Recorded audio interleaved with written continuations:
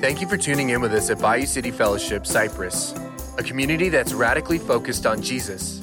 God's plan has always been to unite us with Himself and other believers through His Son. Our new life comes with a calling that urges us to radically love others in new ways. Join us as we go through the book of Ephesians in this sermon series called Unimaginable.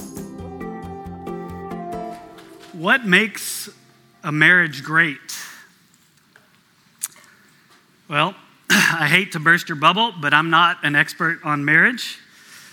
I thought about giving a variety of examples to demonstrate that for you, but all of the ones I came up with got shot down by my wife.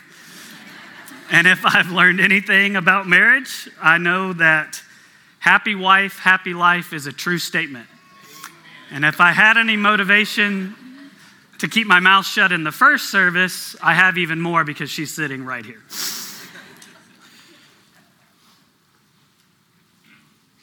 But I wanted to share a couple of funny thoughts about marriage as we get going. These are some things I came across this week. First one, the secret of a happy marriage remains a secret. Or my personal favorite, a good marriage would be between a blind wife and a deaf husband. The first service laughed even harder at that. And this is just, if it's, the modern age. I now pronounce you man and wife. You may now change your Facebook status. And I'll close with a more serious one from Martin Luther. Let the wife make the husband glad to come home, and let him make her sorry to see him leave.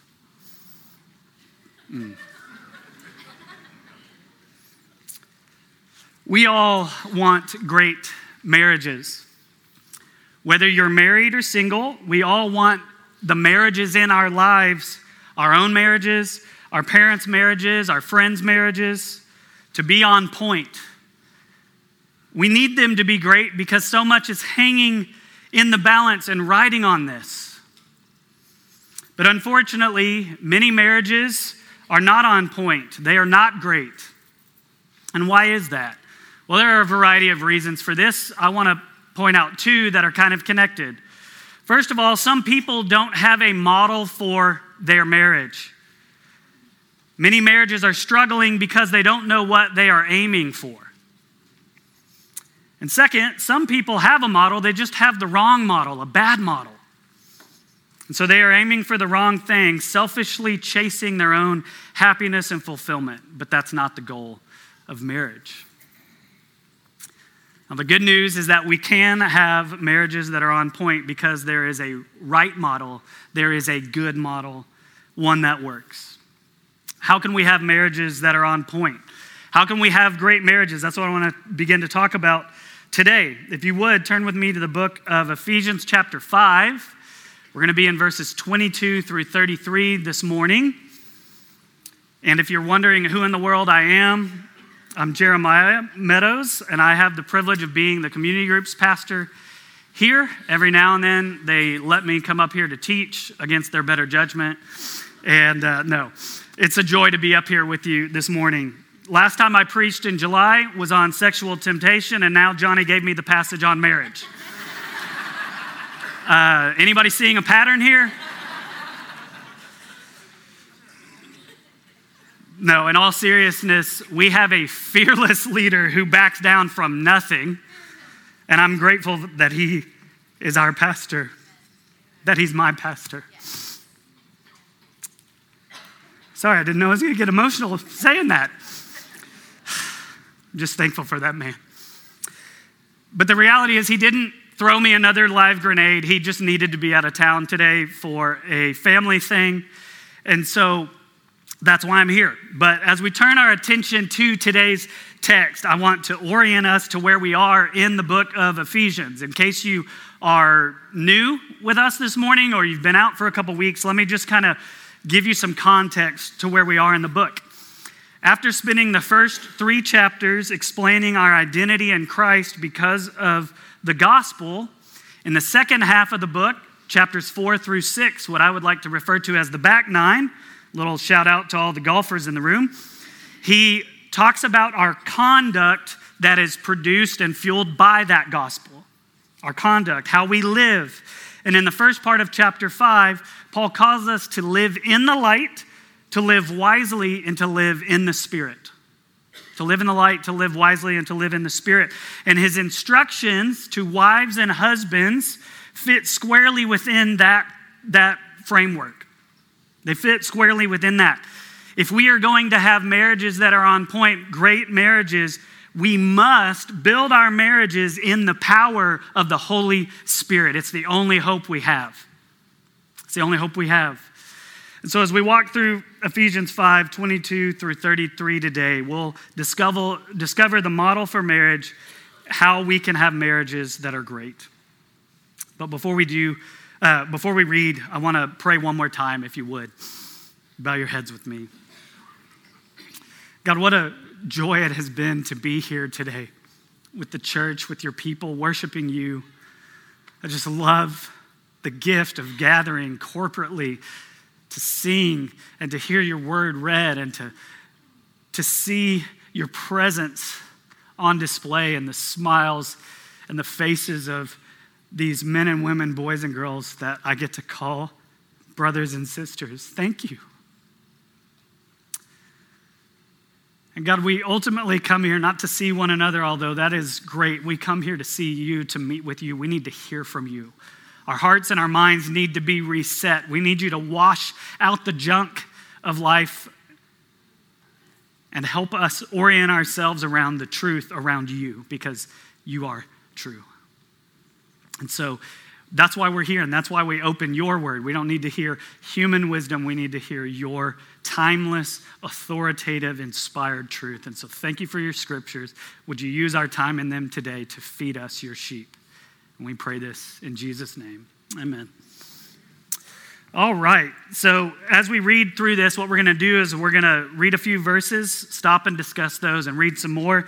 And I want to start with verses 22 through 24. Paul writes this. He says, "Wives, submit to your own husbands as to the Lord. For the husband is the head of the wife, even as Christ is the head of the church, his body, and is himself its Savior. Now, as the church submits to Christ, so also wives should submit in everything to their husbands." Over the next 2 weeks, we're going to be in this passage for 3 straight weeks. And over the next 2 weeks, Johnny is going to be devoting 1 week each to wives-specific callings and husbands-specific callings. And so the truth is that even though I'm on deck today, he didn't wiggle out of anything. He gets the heavy lifting. And that brings me a lot of joy. No, I just poke fun. But today we are looking at the framework. What I want to do is help us get the big picture, kind of see the forest and not get lost in the trees. So I want to see the big picture model of marriage. And you know what I did as I was preparing? I did a word count in this passage, verses 22 through 33. And here's what I discovered. The word submit is only in this passage 3 times. 2 of them are commands, and 1 is where it says, as the church submits to Christ. 3 times. The word love is here 6 times, or twice as many. But you know what 2 words are in this text even more?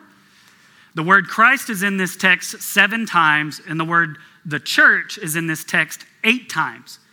And I find that fascinating that in a passage where he is squarely talking to husbands and wives, he spends more time talking about Christ and the church than their individual callings. And that's why we're going to spend a whole week on Christ and the church today. Spoiler alert. So the word Christ and the church are in here more than those others. And the first thing I want us to see here is who Christ is. Verse 23 says, "For the husband is the head of the wife, even as Christ is the head of the church." As we look to this model for marriage, the relationship of Christ and the church, the first thing we discover is that Christ, the bridegroom and model husband, is the head of the church. And what does that mean? Well, there are 6 things that I want to rapid fire list for us. Number 1, as the head of the church, Christ is its creator. Creator. Headship has to do with origins. Christ is the head of the church because he has brought it into existence. The church finds its origination in Christ. And you can read about that in Colossians 1, 16 through 18. Number 2, Christ is the head of the church as its sustainer. He's the creator and the sustainer. It involves sustenance, and it involves him being the one who keeps us in existence. He nurtures us and nourishes us. You read about that in Colossians 1, 17, 2, 19, and also Ephesians 4, 15 through 16. Number 3, Christ is the head of the church as its consummation. All of history is moving forward towards the goal of summing up all things in Christ. You can read about that in Ephesians 1:10. Number 4, Christ is the head of the church by possessing complete authority over it.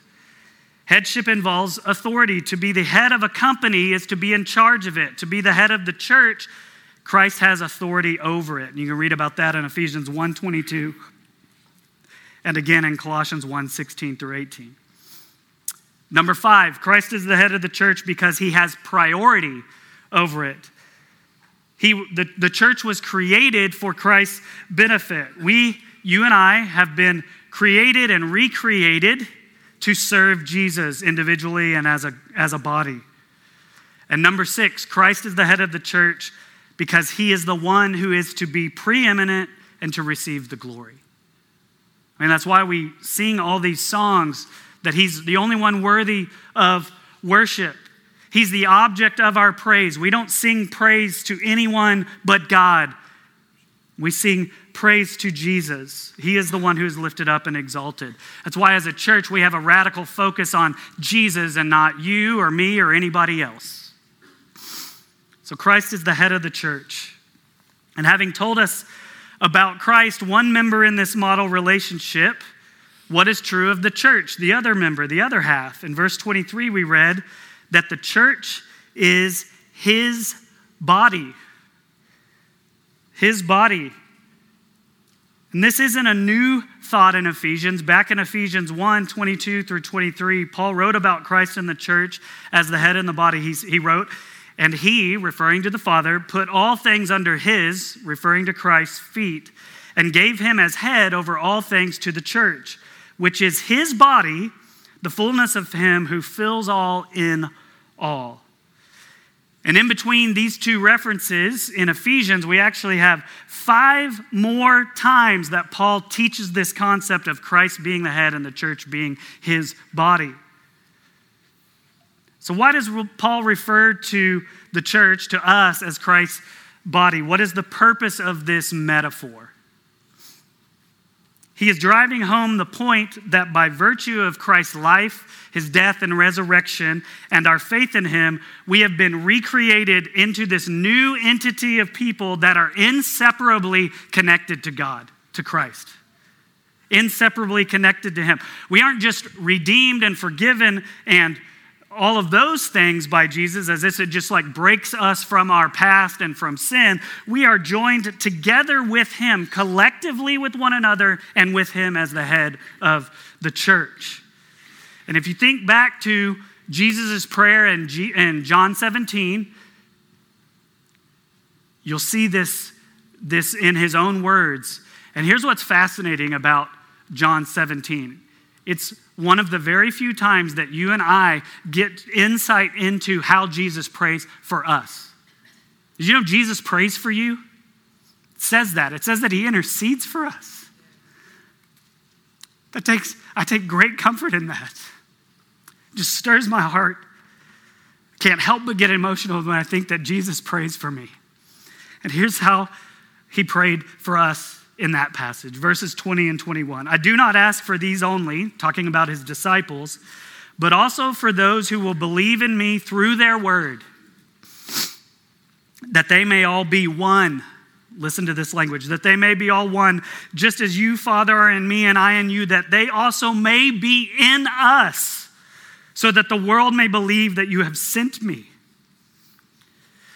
Jesus is about to be betrayed and arrested and crucified, and we were on his mind. If there's a reason to shout hallelujah, that is one. And he brings us together to be a part of him. We are his body. He is our head. He has made us his forever, and he is now working out his will and his way in us, through us. We are the means by which he is accomplishing his purposes. Us, broken, failing sinners. What a thought. And what does the church do in response to Christ making us his body and him being our head? How do we treat him? Verse 24 says, now as the church submits to Christ, we submit to him. We set aside our will. We set aside our desires, our plans, and we do what Jesus tells us to do. We order our lives around what Christ wants, and we fulfill his plans, not our own. That's who we are and how we respond. And so the first thing this text makes clear is that in the model relationship, Christ is the head and the church is his body. And based on this ordered relationship, the church submits to Christ. And as I mentioned earlier, in the coming weeks, we're going to see that in our marriages, there is a design, there's an order, and the way that impacts things, it changes everything about how we live with one another as husbands and wives.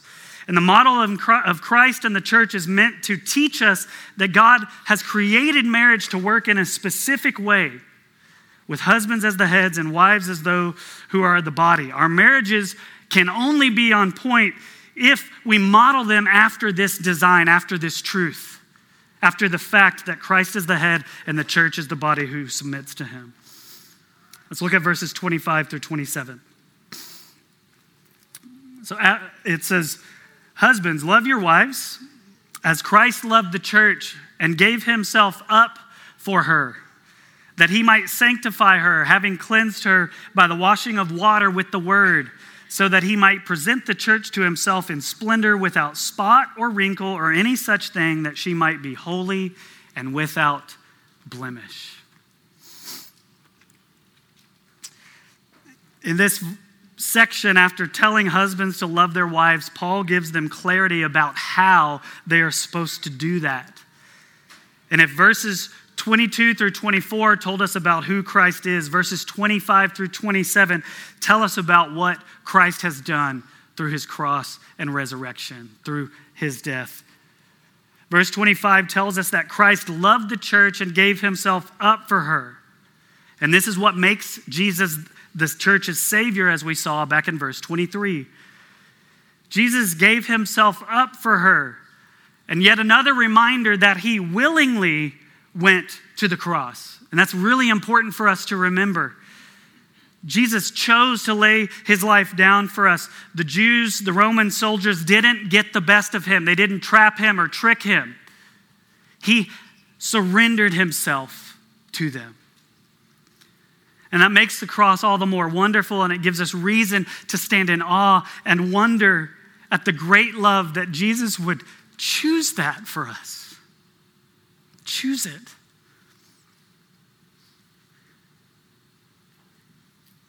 He doesn't just say that he loves us, he proved it by passing the ultimate test, laying his life down for us. Jesus lovingly and sacrificially gave his life for the church. Now, why did he do that? Well, there's a lot of reasons, but Paul gives us three right here in this passage. And the first one is these are all in verse 27. First one is, he says that he might sanctify her, having cleansed her by the washing of water with the word. And I've put it simply, Jesus lovingly gave his life for the church to sanctify her, to set her apart, to make her righteous. He did this to change us. On our own, before we were saved, we were dirty, we were filthy, we were stained by sin. And the blood of Jesus washes us clean, making us whiter than snow. But if you're paying attention, this verse has this really strange phrase. What does it say? The washing of water with the word. That's how he did it. On the surface, it almost sounds like baptism. There are entire denominations that believe that's what this means. They think you have to be baptized to be saved. But that's not what this is referring to. This is referring to our new birth and the regeneration that it has brought. It's referring to the fact that the blood of Jesus has been applied to our hearts and it has washed us clean. I think the reason why he uses the word water is because that's the most common cleansing agent. I would want to say all of us, but probably most of us took a shower this morning and we used water to wash ourselves. It's a common phrase. It's metaphorical. But the word of the gospel, when we believe it, it washes us clean because it applies the blood of Jesus to our hearts. So Jesus gave himself to sanctify the church. The second reason Jesus gave his life was to make the church beautiful for himself. Verse 27 says, so that he might present the church to himself in splendor, without spot or wrinkle or any such thing. Jesus is the definition of beauty. He's perfect beauty. And he's worthy of a beautiful body. And what is amazing is that he didn't love us because we were beautiful, but his love makes us beautiful. Before we came to Christ, as I said a moment ago, we were completely ravaged by sin. It left us ugly. It left us maimed. We weren't desirable to look at. But in that state, he set his heart upon us and he chose us and he laid down lays down his life for us. So though we weren't beautiful at all, Jesus saw us and he wanted us and he died for us in order to make us beautiful. To make us beautiful. And his love is so thorough that it doesn't just wash us clean, it transforms us into Christ's beautiful body, the church. So that's the second reason. And the third reason Jesus gave his life for the church was to make her morally pure, to make her internally beautiful. Verse 27 closes with the phrase that she might be holy and without blemish. And I don't know about you, but this reminds me of the Old Testament and the sacrificial system. They weren't allowed to just sacrifice any old animal. They were told to sacrifice the very best animals, those that were without blemish, because these sacrifices were pointing forward to the day that Jesus, the perfect final sacrifice, the sinless, spotless Lamb of God, would be the final sacrifice. And as our completely holy, pure Lord and head of the church, Jesus deserves a body that is morally pure, that is internally beautiful, one that reflects his righteousness and perfection. And as the Holy Spirit continues to work in us, those of us who are followers of Jesus, who have trusted in him, we are being made holy, slowly but surely. And I know it feels slow, and sometimes you wonder if it's ever going to happen as you fight sin. But one day, he is going to finally conform us into his image. When we are glorified and perfected, we will be as beautiful as he is. And we long for that. The Spirit dwells in you. You long to be made perfect because fighting sin is a beating. It's exhausting. And our hearts just break over it, don't they? Our hope is that one day he's going to actually make us perfect. So Jesus gave his life for the church to make us morally pure, internally beautiful. Now, I want to close by looking at the last few verses, 28 through 33, to see what Christ is continuing to do. All of that was talking about what he has accomplished through the cross and what will eventually be accomplished through our sanctification. But let's look at these verses, see what he's doing right now. In the same way, husbands should love their wives as their own bodies. He who loves his wife loves himself. For no one ever hated his own flesh, but nourishes and cherishes it, just as Christ does the church, because we are members of his body. Therefore, a man shall leave his father and mother and hold fast to his wife, and the two shall become one flesh. This mystery is profound, and I am saying that it refers to Christ and the church. However, let each one of you love his wife as himself, and let the wife see that she respects her husband. So after telling husbands to love their wives in the same manner as Christ loved the church, as their own bodies, he explains that no one ever hated his own flesh, but nourishes and cherishes it just as Christ does the church, because we are members of his body. We belong to him. We're connected with him. And because everybody loves themselves and loves their own body and takes care of it, Jesus nourishes and cherishes us. Anyone who loves themselves doesn't neglect their basic needs. They don't hurt themselves. You eat, you sleep. You don't intentionally harm your body. They take care of and they adore themselves. As a culture, we are awesome at this. Adoring ourselves. I mean, we've turned a little phrase into our pet thing, self-care. We love self-care.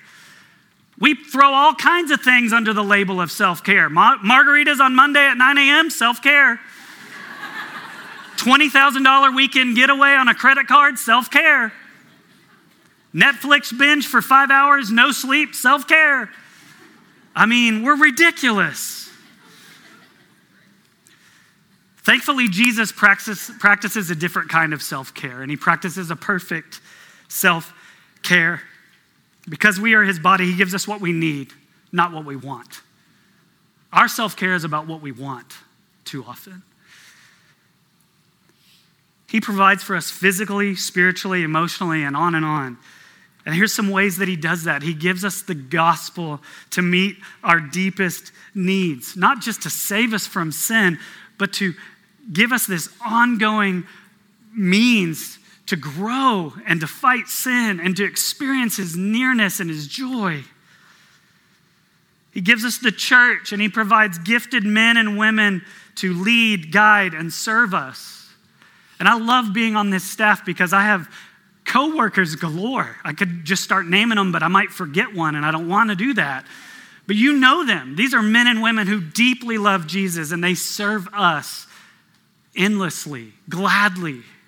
And you are included in that. There are tons of you in this room right now. I could just start rattling off your names, and I'm for sure going to forget some of those, some of yours. But you are a gift to God's church in the way that you pour yourself out to love people, to serve people, to teach, to hold babies across the way, and all the other 1,000 ways you serve. That's a way that he nourishes and provides for his church. And he gives us the Holy Spirit to enable us to walk by faith and become who he made us to be. So he nourishes and cherishes the church. And why? Because he wants to give us life and he wants to give us joy. And then in verse 31, Paul goes to the OG Old Testament original marriage verse from Genesis 2:24. He says, "Therefore a man shall leave his mother and father and hold fast to his wife, and they shall become one flesh." But he doesn't stop there. The next thing he does is he makes one of the most intriguing, confusing, brain-splitting statements in all of the scriptures. I've been studying it for years, and I still can't even come close to wrapping my mind around it. This mystery is profound, and I am saying that it refers to Christ and the church.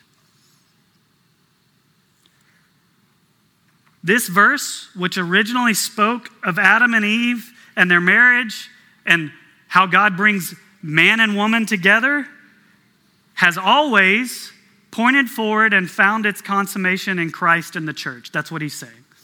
I don't understand it beyond that, but that's what I got this morning. So human marriage prepared the way for, points to, and pales in comparison to the relationship of Christ and the church. And here's how I know that. This is one way. In Matthew 22, 23 through 33, Jesus has an encounter with the Sadducees. This is in a passage where there's all these different groups trying to come and stump Jesus. We do Stump the Pastor. They were playing Stump Jesus. Stupid game. Nobody ever was able to accomplish it. So the Sadducees, and if you need your cheesy pastor joke today, this is it. My youth pastor always taught us. The Sadducees denied the resurrection, so they were sad, you see. So bad. So bad. But they attempted to stump Jesus, and here's what they said, okay? They said, well, suppose there's a guy who dies, and then his wife is a widow, and then one of his brothers marries her, which was the prescription in the Old Testament. You can go read about that. And what if that brother dies, and then it just keeps happening like 7 times? Who's her husband in the resurrection? And they think they've dropped the mic. Well, Jesus picks up the mic, and he says this. Well, let me go there because I lopped off the end of the verse earlier. I don't want to miss it. He says in verse 30, "You are wrong because you know neither the scriptures nor the power of God, for in the resurrection they neither marry nor are given in marriage, but are like angels in heaven."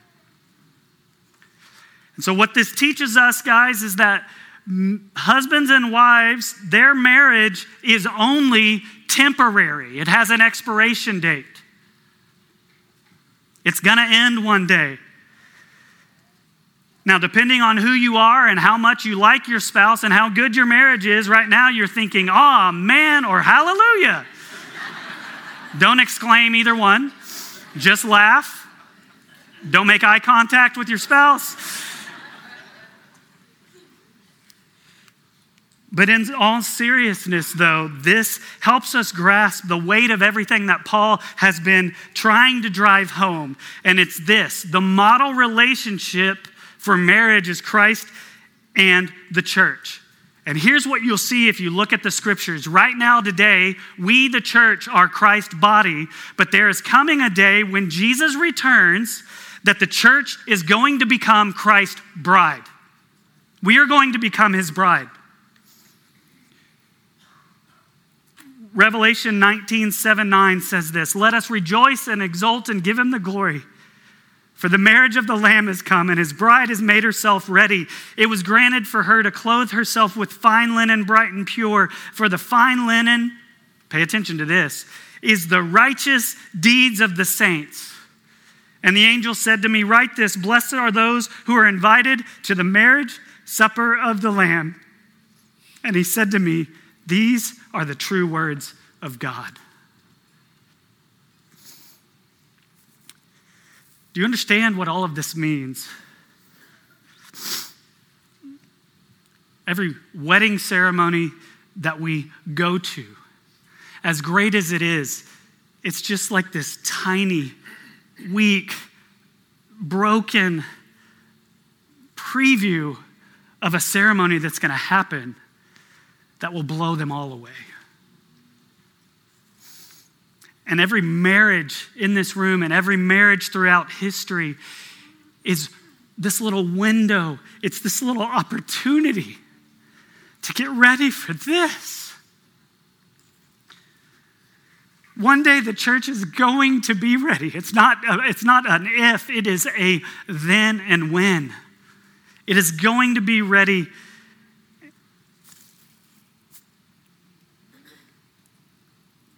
Sorry, I lost my place. We will be ready. We will be sanctified completely. We will no longer have any stain of sin whatsoever in us, anywhere, in our conduct, in the way that we look or behave. We will be holy and beautiful inside and out because the Spirit is going to complete his work of making us exactly like Jesus. So as you groan and you fight your way through fighting sin and you get tired and you want to give up, don't give up. It all is going somewhere and it is sure to happen. This gives us hope. And on that day, we are no longer going to merely be Christ's body. We are going to become his bride. Every single one of us in this room who is a believer in Jesus, men, women, boys, girls, married, single, doesn't matter. We will all become his bride. And the incredible reality is that all of us in the church get to help one another get ready for that day.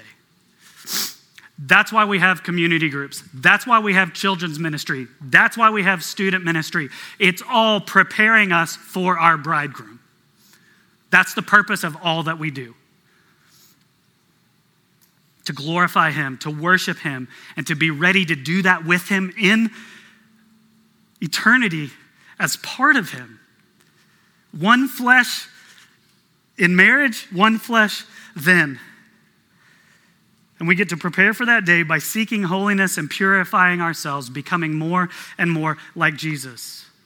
And those of us in the room who are married, if you have a spouse, your privilege and your weighty, incredible responsibility is to do everything within your own ability in the Spirit's power to help your spouse become ready too. That's the purpose of marriage right there. We all get married for 1,000 reasons. I'll never forget when I was in a counselor's office early on, he asked me, "Why did you get married?" I listed some things. And he's like, that isn't any of the reason why God put you with your wife. And I loved the corrective. I got it early. I've spent the rest of my time making a mess trying to reorient that. But the reality is that is our purpose. The way I tell it to husbands and wives when I officiate a wedding is I look at them square in the eyes and I say, you are going to pursue your own happiness in your marriage, but that is not why God gave you this man or this woman. He gave you this person so together you can become holy.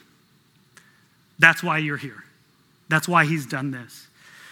And so may everything that we are, everything that we think, everything we say, everything we do as men and women, husbands and wives, or not, push us towards Christ and push those around us towards him and make us more like him so that we may hasten the day when he returns and we are face to face with our glorious, all-sufficient, worthy Savior and we are fit for him.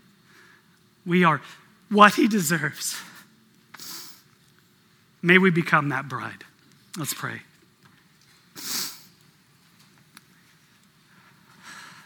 Father, this text is just so heavy. It's so hope-filling, but there's just so much here.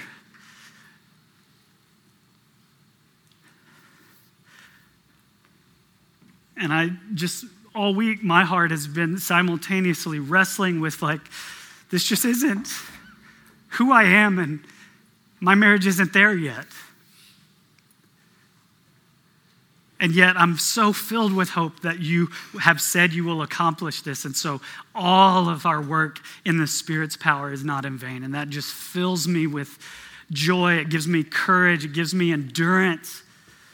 And Father, I just pray that this message this morning would have that effect on all of us in here who are your sons and daughters, that it would stir us up to do everything we can to pursue holiness and to help others around us to pursue holiness too. That we would get ourselves ready for that day when we become Jesus' bride. Help us. We need a lot of help. We can't dare to do this on our own in our own strength. We need you. We need your grace, all that you provide. Thank you for giving it to us. We pray this in Jesus' name. Amen. Thank you for listening to today's message. We hope that you feel encouraged. To stay up to date with our current sermon series, you can subscribe wherever you listen to podcasts. If you would like to find more ways to get involved with the Bayou City family, visit us online at BayouCityFellowship.com or download the Bayou City Fellowship Cypress app to find community in the body of Christ.